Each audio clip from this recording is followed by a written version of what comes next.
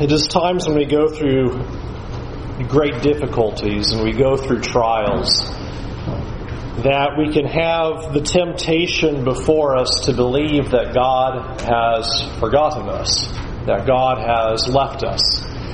We don't begin to understand why we suffer the way that we do or experiencing the things that we experience, that we face certain difficulties and simply don't understand, well, how can these things be and God still know my condition and still be with me?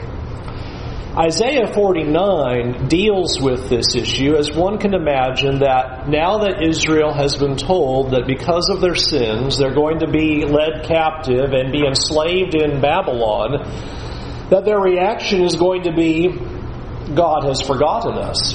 God has left us. In fact, notice in Isaiah 49 and verse 14, Isaiah 49:14, Zion said, "The Lord has forsaken me. My Lord has forgotten me." And so what God is going to do in this chapter is explain how His people can know that you are not forgotten by God.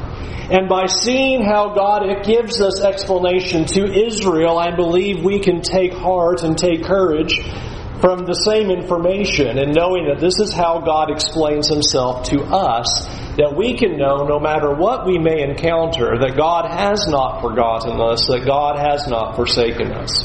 Now, as we are starting in verse 7, if you recall, the first 6 verses are the second servant song given by Isaiah. Those first 6 verses we saw last week, very unique, where the servant now speaks. And the servant is describing, here is what God told me to do. And we observed in that lesson that this is Christ. Christ is that special servant that has been selected by God for a great task, that He is going to be the light to the world, that He is going to be the one to not simply bring back Israel and reconcile them to God. That was too light of a thing, too small of a task, that He was going to reconcile the world to God. So keep that in mind as we start verse 7, because it is still God speaking to His servant, Christ, about things concerning this answer of how Israel is going to know that they're not forgotten by God. We'll read these a piece at a time, so let's just start with verse 7. Isaiah 49, verse 7. "Thus says the Lord, the Redeemer of Israel and His Holy One, to one deeply despised, abhorred by the nation, the servant of rulers, kings shall see and arise, princes, and they shall prostrate themselves, because the Lord, who is faithful, the Holy One of Israel, has chosen you."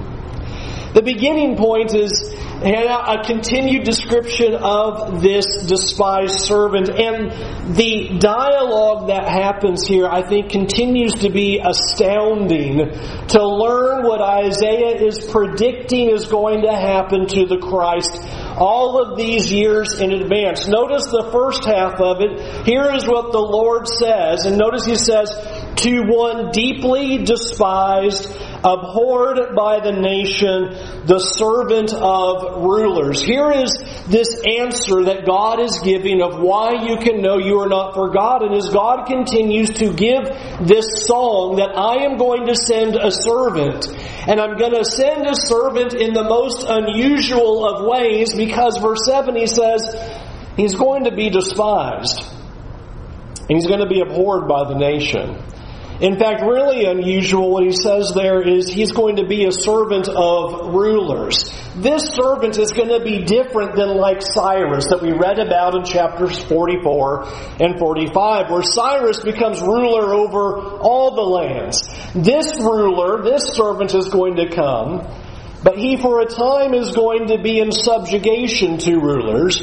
But notice the reversal that happens in the middle of verse 7. After being deeply despised and abhorred by the nation and a servant of rulers, he says, "But kings will see and arise, and princes are going to fall down and they're going to bow down and worship, because the Lord who is faithful has chosen you." And so there's going to be a dramatic reversal.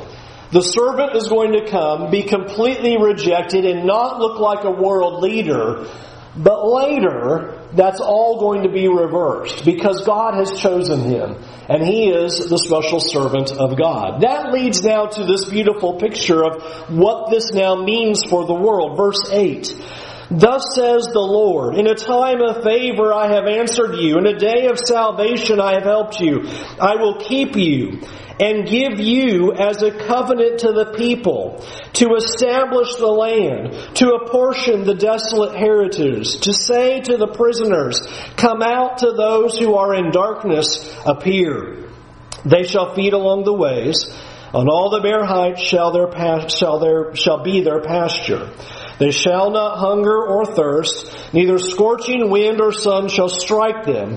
For he who has pity on them will lead them, and by springs of water will guide them.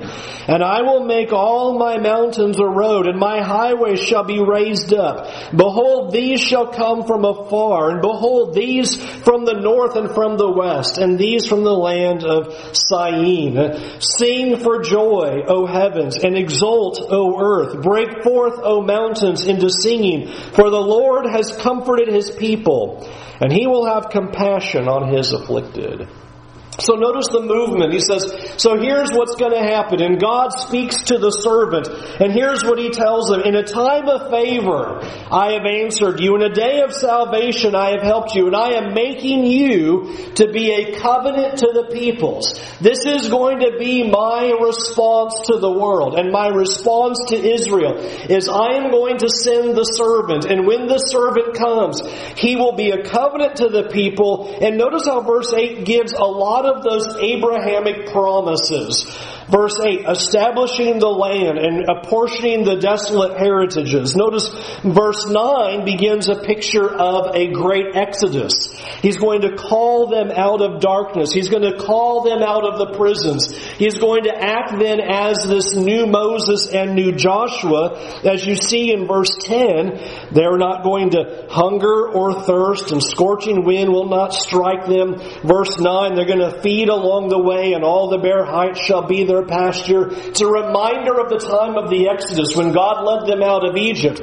They did not hunger. They did not have to thirst. God took care of them every step of the way. He fed them from heaven. He gave them water when they needed it. And so here he is using that imagery and saying, I'm going to send my servant, and he's going to be the fulfillment of all of those promises.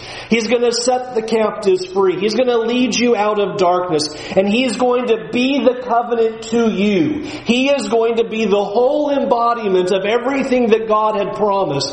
And now that's going to be given to you so that you can be set free. And there's going to be rejoicing so much that he says, verse 11, all the obstacles are going to be cleared and taken out of the way. The mountains are turned into roads and the highways are raised up.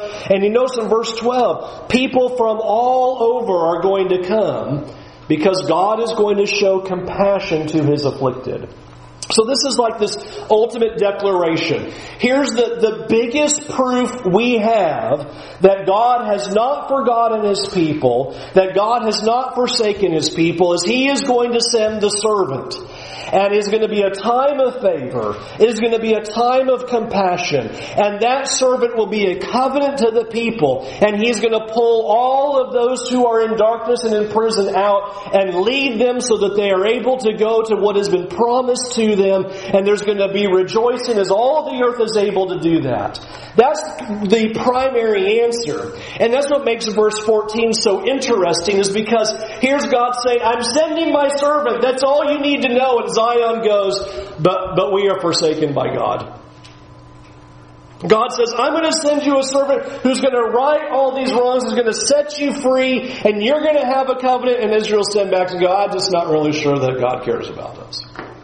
And so the rest of this text, God's going to go, all right, let me show you some more then. My biggest example to you is my servant. I am sending him to save you.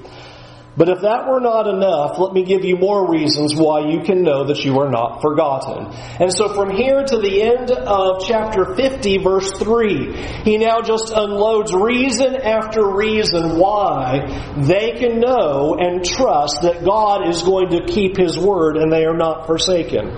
Verse 15. Can a woman forget her nursing child, that she should have no compassion on the son of her womb? Even these may forget, yet I will not forget you. Illustration number 1, he says, any nursing mothers ever forget their child that's nursing? No. And if that wasn't strong enough, he says, maybe on some occasion you might be able to know of someone who's done that. Verse 15 says, even these may forget, yet I will not forget you. It is impossible for God to forget His people, is what he says. And he uses this picture as if it were possible for a mother to forget her child that is nursing. God does not forget His people. And then he presses it again, in verse 16. Behold, I have engraved you on the palms of my hands. Your walls are continually before me. I'm not one who does this. Some of you might. If you've ever tried to give yourself a reminder, and sometimes what you'll do is you'll write it on your hand, right? For lacking paper, lacking something else, you take a pen and you go, and that way you can't forget, because it's right there on the palm of your hand. You have to see it. And God says, here's what you are to me. I have written you on the palm of my hand. So number 1, you're my children and I cannot forget you. Number 2, your name is on my palm and I cannot forget you. Do not think that you can possibly be forsaken or forgotten by God. 2 beautiful images that God uses to drive that into their hearts. People who say, well, I just don't know. And we understand because you look at their circumstances.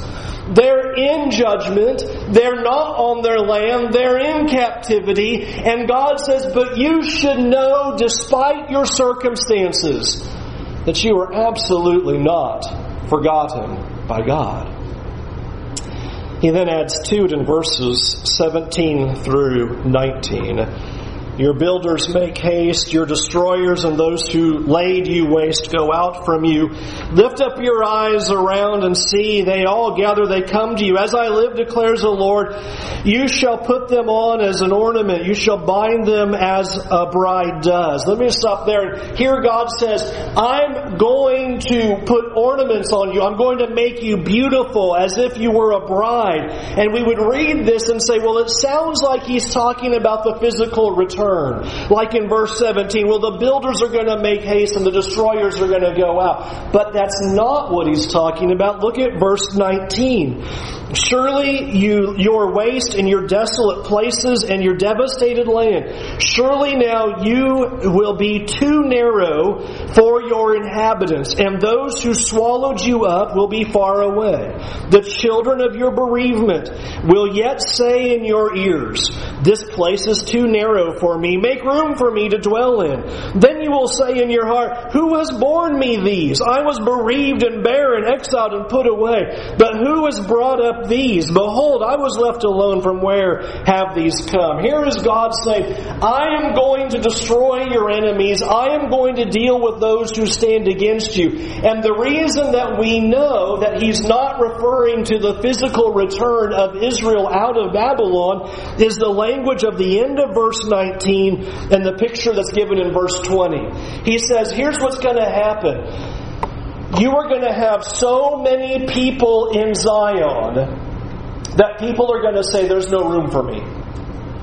So many people are going to belong to Zion. So many people are going to come in that people are going to be looking around and going, we have no place to stay. There's no elbow room in this place. The walls are too tight. And we know that was never the case for physical Jerusalem. We know it was a small fraction that came out of Babylonian captivity. It is a picture of God's holy people. There's going to be so many of God's people, the new Zion, God's covenant people. So many are going to come into this covenant that He says it's going to be like standing room only. That's the feeling it's going to have. And so God pictures this beautiful image of Zion, such that in verse 21, this bereaved Zion is going to say, where did all these people come from? Where did they all come from? How can there be all these people who belong? And He's already, of course, giving an idea of going out to the nations, which is what the promise was back to the servant. The servant's role it's too small of a thing to reconcile Israel. You will be a light to the ends of the earth, and you will bring them all in. This is why it would be that Zion will be too small, and they will look around and go, where did all these people come from? And so a beautiful picture is given there. And notice he continues to describe how special his people are. Verse 22. Thus says the Lord God, behold, I will lift up my hand to the nations and raise my signal to the peoples, and they shall bring your sons in their bosom, and your daughters shall be carried on their shoulders. Kings shall be your foster fathers, and their queens your nursing mothers. With their faces to the ground they shall bow down to you and lick the dust of your feet. Then you will know that I am the Lord. Those who wait for me shall not be put to shame. So here is the picture going even further and saying, you are my special people. And notice the reversal that is depicted there, where he says, now kings and queens are going to be your fathers and your mothers, and they're going to bow down before you and lick the dust of your feet. Notice how that pictures exactly what we saw in verse 7. Verse 7 saw the servant despised and abhorred by the nation and a servant of rulers. But the end of verse 7 said, but there's going to be vindication. There's going to be a reversal that's going to happen to the servant. And now God says the same thing is going to happen for His people. The same thing will happen to them. They are beat down. They are in the dirt and they are suffering. But God says, I'm going to reverse that. And now you are going to be glorified and vindicated and exalted because you are my chosen people and you belong to me. And so that is what He is doing. But notice what He says at the end of verse 23. Those who wait for me shall not be put to shame. So He tells them, you have to wait for it. It's not coming tomorrow. You're going to have to put your trust in me. You're going to have to wait for God to accomplish these purposes. And you can think, here we are standing in around 701 BC as Isaiah prophesies. We're over 700 years away from Christ's ministry. And we're even further away from the arrival of the kingdom in Acts 2. And here is this great picture. And He's saying, just wait for it. And you're going to see it. Just wait for it to happen. And I'm going to prove to you that my people are not forgotten. You're going to see it in the most magnificent way. And he goes on then in verse 24. Can the prey be taken from the mighty, or the captives of the tyrant be rescued? Answer to that, no. Can the prey be taken from the mighty? No, not at all. Verse 25. For thus says the Lord, even the captives of the mighty shall be taken, the prey and the tyrant shall be rescued, for I will contend with those who contend with you, and I will save your children, and I will make your oppressors eat their own flesh, and they will be drunk with their own blood as with wine. Then all flesh shall know that I am the Lord your Savior and your Redeemer, the mighty one of Jacob. Here is God saying, I am going to do this. You can trust me. You can believe in me. Have no doubt that this can be done, for I am stronger than all of these things. And I will give you the honor that I have promised. Especially I love verse 26. You've got to love that. I always get excited about completely graphic language in the Bible like that. It's going to eat the flesh and destroy them all over the place. But does that sound familiar to something in the New Testament? Remember in the book of Revelation, when chapter 19, when you see Christ coming in on the white horse, and He is victorious, and He has slaughtered all the enemies, this very similar description is given in verse 21.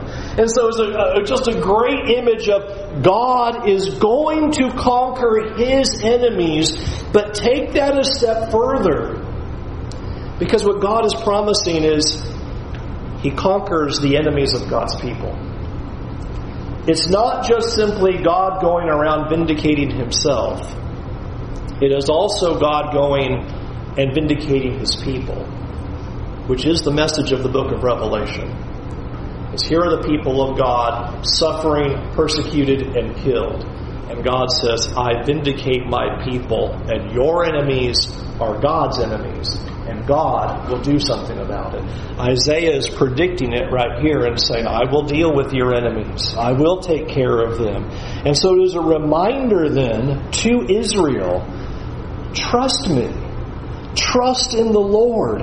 trying to rely upon yourself is only foolishness and destruction. In fact, I believe these things are occurring to remind them, turn to God. If they hadn't forgotten God and had trusted God in the first place, none of these events would be unfolding before them. And things that happen in our lives are often a reminder to us we need to keep our eyes on God. It is so easy to become short-sighted in the middle of our difficulties and believe, well, God doesn't care, and fail to see the ultimate vindication that God has accomplished. We'll talk about that more in just a moment, but I need to bring in these other 3 verses. Horrible chapter break. That chapter break should begin at the end of verse 3. So let's add in those first 3 verses. Chapter 50, verse 1. Thus says the Lord, "Where is your mother's certificate of divorce with which I sent her away? Or which of my creditors is it to whom I have sold you? Behold, for your iniquities you were sold, and for your transgressions your mother was sent away. Why, when I came, was there no man? Why, when I called, was there no one to answer? Is my hand shortened, that I cannot redeem? Or have I no power to deliver? Behold, by my rebuke I dry up the sea, and I make the rivers a desert. Their fish stink for lack of water and die of thirst. I clothe the heavens with blackness, and make sackcloth her covering." This is awesome, because God just simply gives another image to know that we are not forgotten by God. He says, did you ever receive divorce papers in all of this? Nothing's permanent. That God has done these things. And remember the primary point, I'm sending the servant to deliver you, and that's how you know you are not forsaken and you are not forgotten.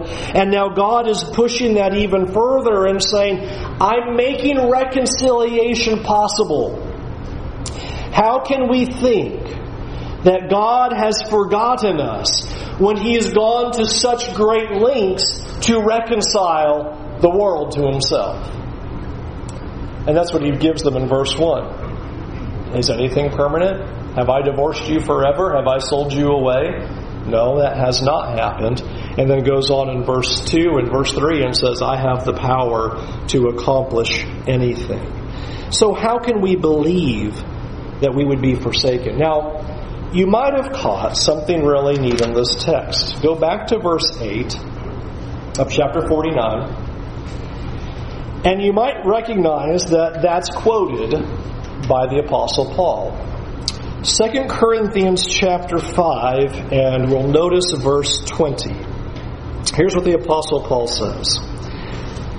Therefore we are ambassadors for Christ, God making His appeal through us. We implore you on behalf of Christ, be reconciled to God. For our sake He made Him to be sin who knew no sin, so that in Him we might become the righteousness of God. Working together with Him then, we appeal to you not to receive the grace of God in vain. For, He says, here's our quote, in a favorable time I listened to you, in a day of salvation I have helped you. Behold, now is the favorable time. Behold, now is the day of salvation. What the Apostle Paul does, he comes along and says, remember what Isaiah said? Here's the proof that we have that God has not forsaken His people. He says, look to the cross. Look to Christ. Now is the day of salvation. Now is the favorable time. Isaiah was speaking and prophesying of here's what God says to the servant. One of these days, it'll be the favorable time. One of these days, reconciliation will come, and I will make you as a covenant to the people and set them free from the darkness and take them out of the prisons, and I will take away the obstacles, and they will be blessed and be my people. And then Paul just comes along and goes, that's now. That's right now. Now is that favorable time. Now is that day of salvation. Christ is the fulfillment of that, and therefore we have access to something amazing that Christ, our covenant, now blesses us, cares for us, redeems us, saves us. Isaiah thinking of a hopeful day when all this would happen, and here we are on the other side. And we look back at this and go, look at all that we have in Christ. This fits what the rest of the Scriptures describe. Hebrews chapter 13 and verse 5, where he says there, keep your life free from the love of money and be content with what you have, for he has said, I will never leave you nor forsake you. So we can confidently say, the Lord is my helper, I will not fear. What can man do to me?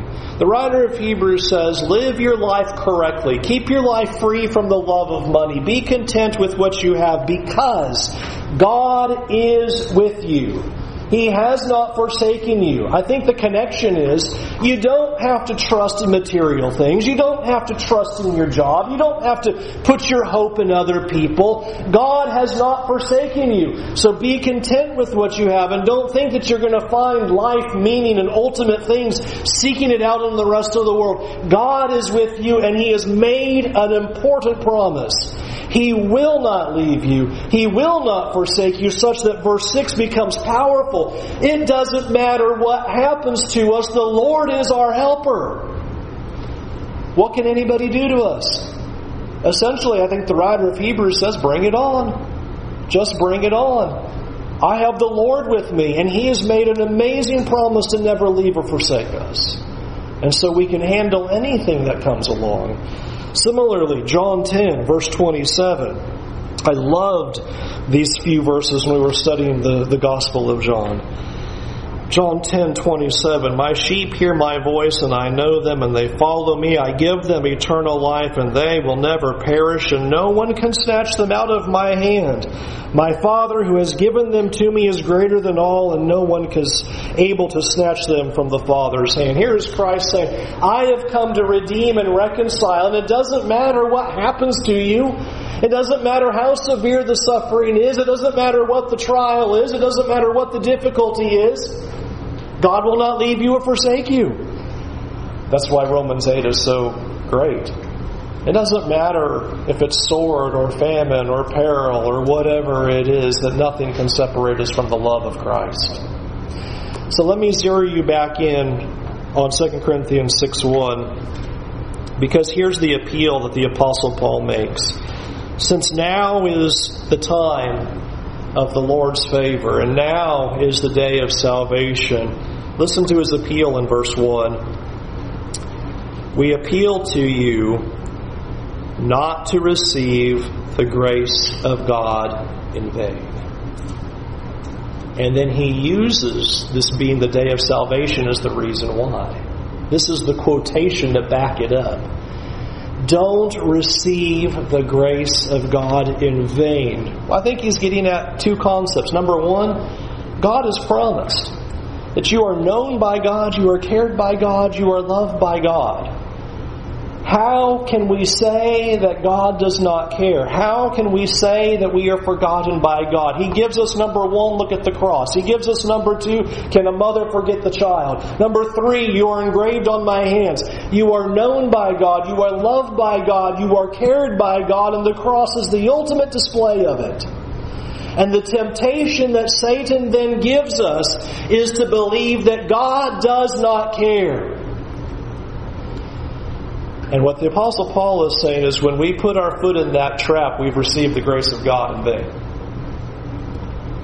We are failing to believe and hold on to the promises that God has gave. We're failing to believe those very words where He has said, I haven't left you. I haven't forgotten you. I haven't forsaken you. I've been with you through thick and thin. I've reconciled you. I've shown you everything that I can possibly show you so that you would know that you belong to me. And then it's easy for us when disaster strikes to go, well, God's left me. And that's Satan trying to pull us away from God. Because God says that's not the case. That is not possible, is what God is saying. Your name is engraved on His hand. So do not believe for a moment that God has forgotten you, that God does not care, that you are not loved by God. Because the moment we do, then we're saying that I don't believe that God keeps His word. And that's what what Isaiah told them. The faithful wait on the promises of God. The faithful hold fast to the promises that God has given. Wait for it, and vindication will come. Wait for it, and one day we will receive all that God has promised, experiencing now simply a down payment, a partial expression of the greater things to come. Do not fall back. Do not give up hope, and do not lose heart, for you are not forgotten by God. You pull your songbooks out and we sing an invitation song, and we invite you to come to Jesus. We invite you to see the promises of God, to invite you to see that God has made an amazing promise of how He'll never leave you or forsake you, and how Jesus becomes the covenant to us of that truth. When you read like Romans 5 and you ask yourself, what else could God do to demonstrate His love for us? What more could He possibly do? And it's sad that we easily fall into the trap of thinking that God does not care.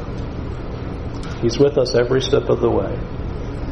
And He continues to be patient and long-suffering toward sinners like us, begging us to put our faith in Him, begging us to trust Him, begging us to put our lives in His hands and trust that where He leads is worth following, and we will give our lives to Him completely.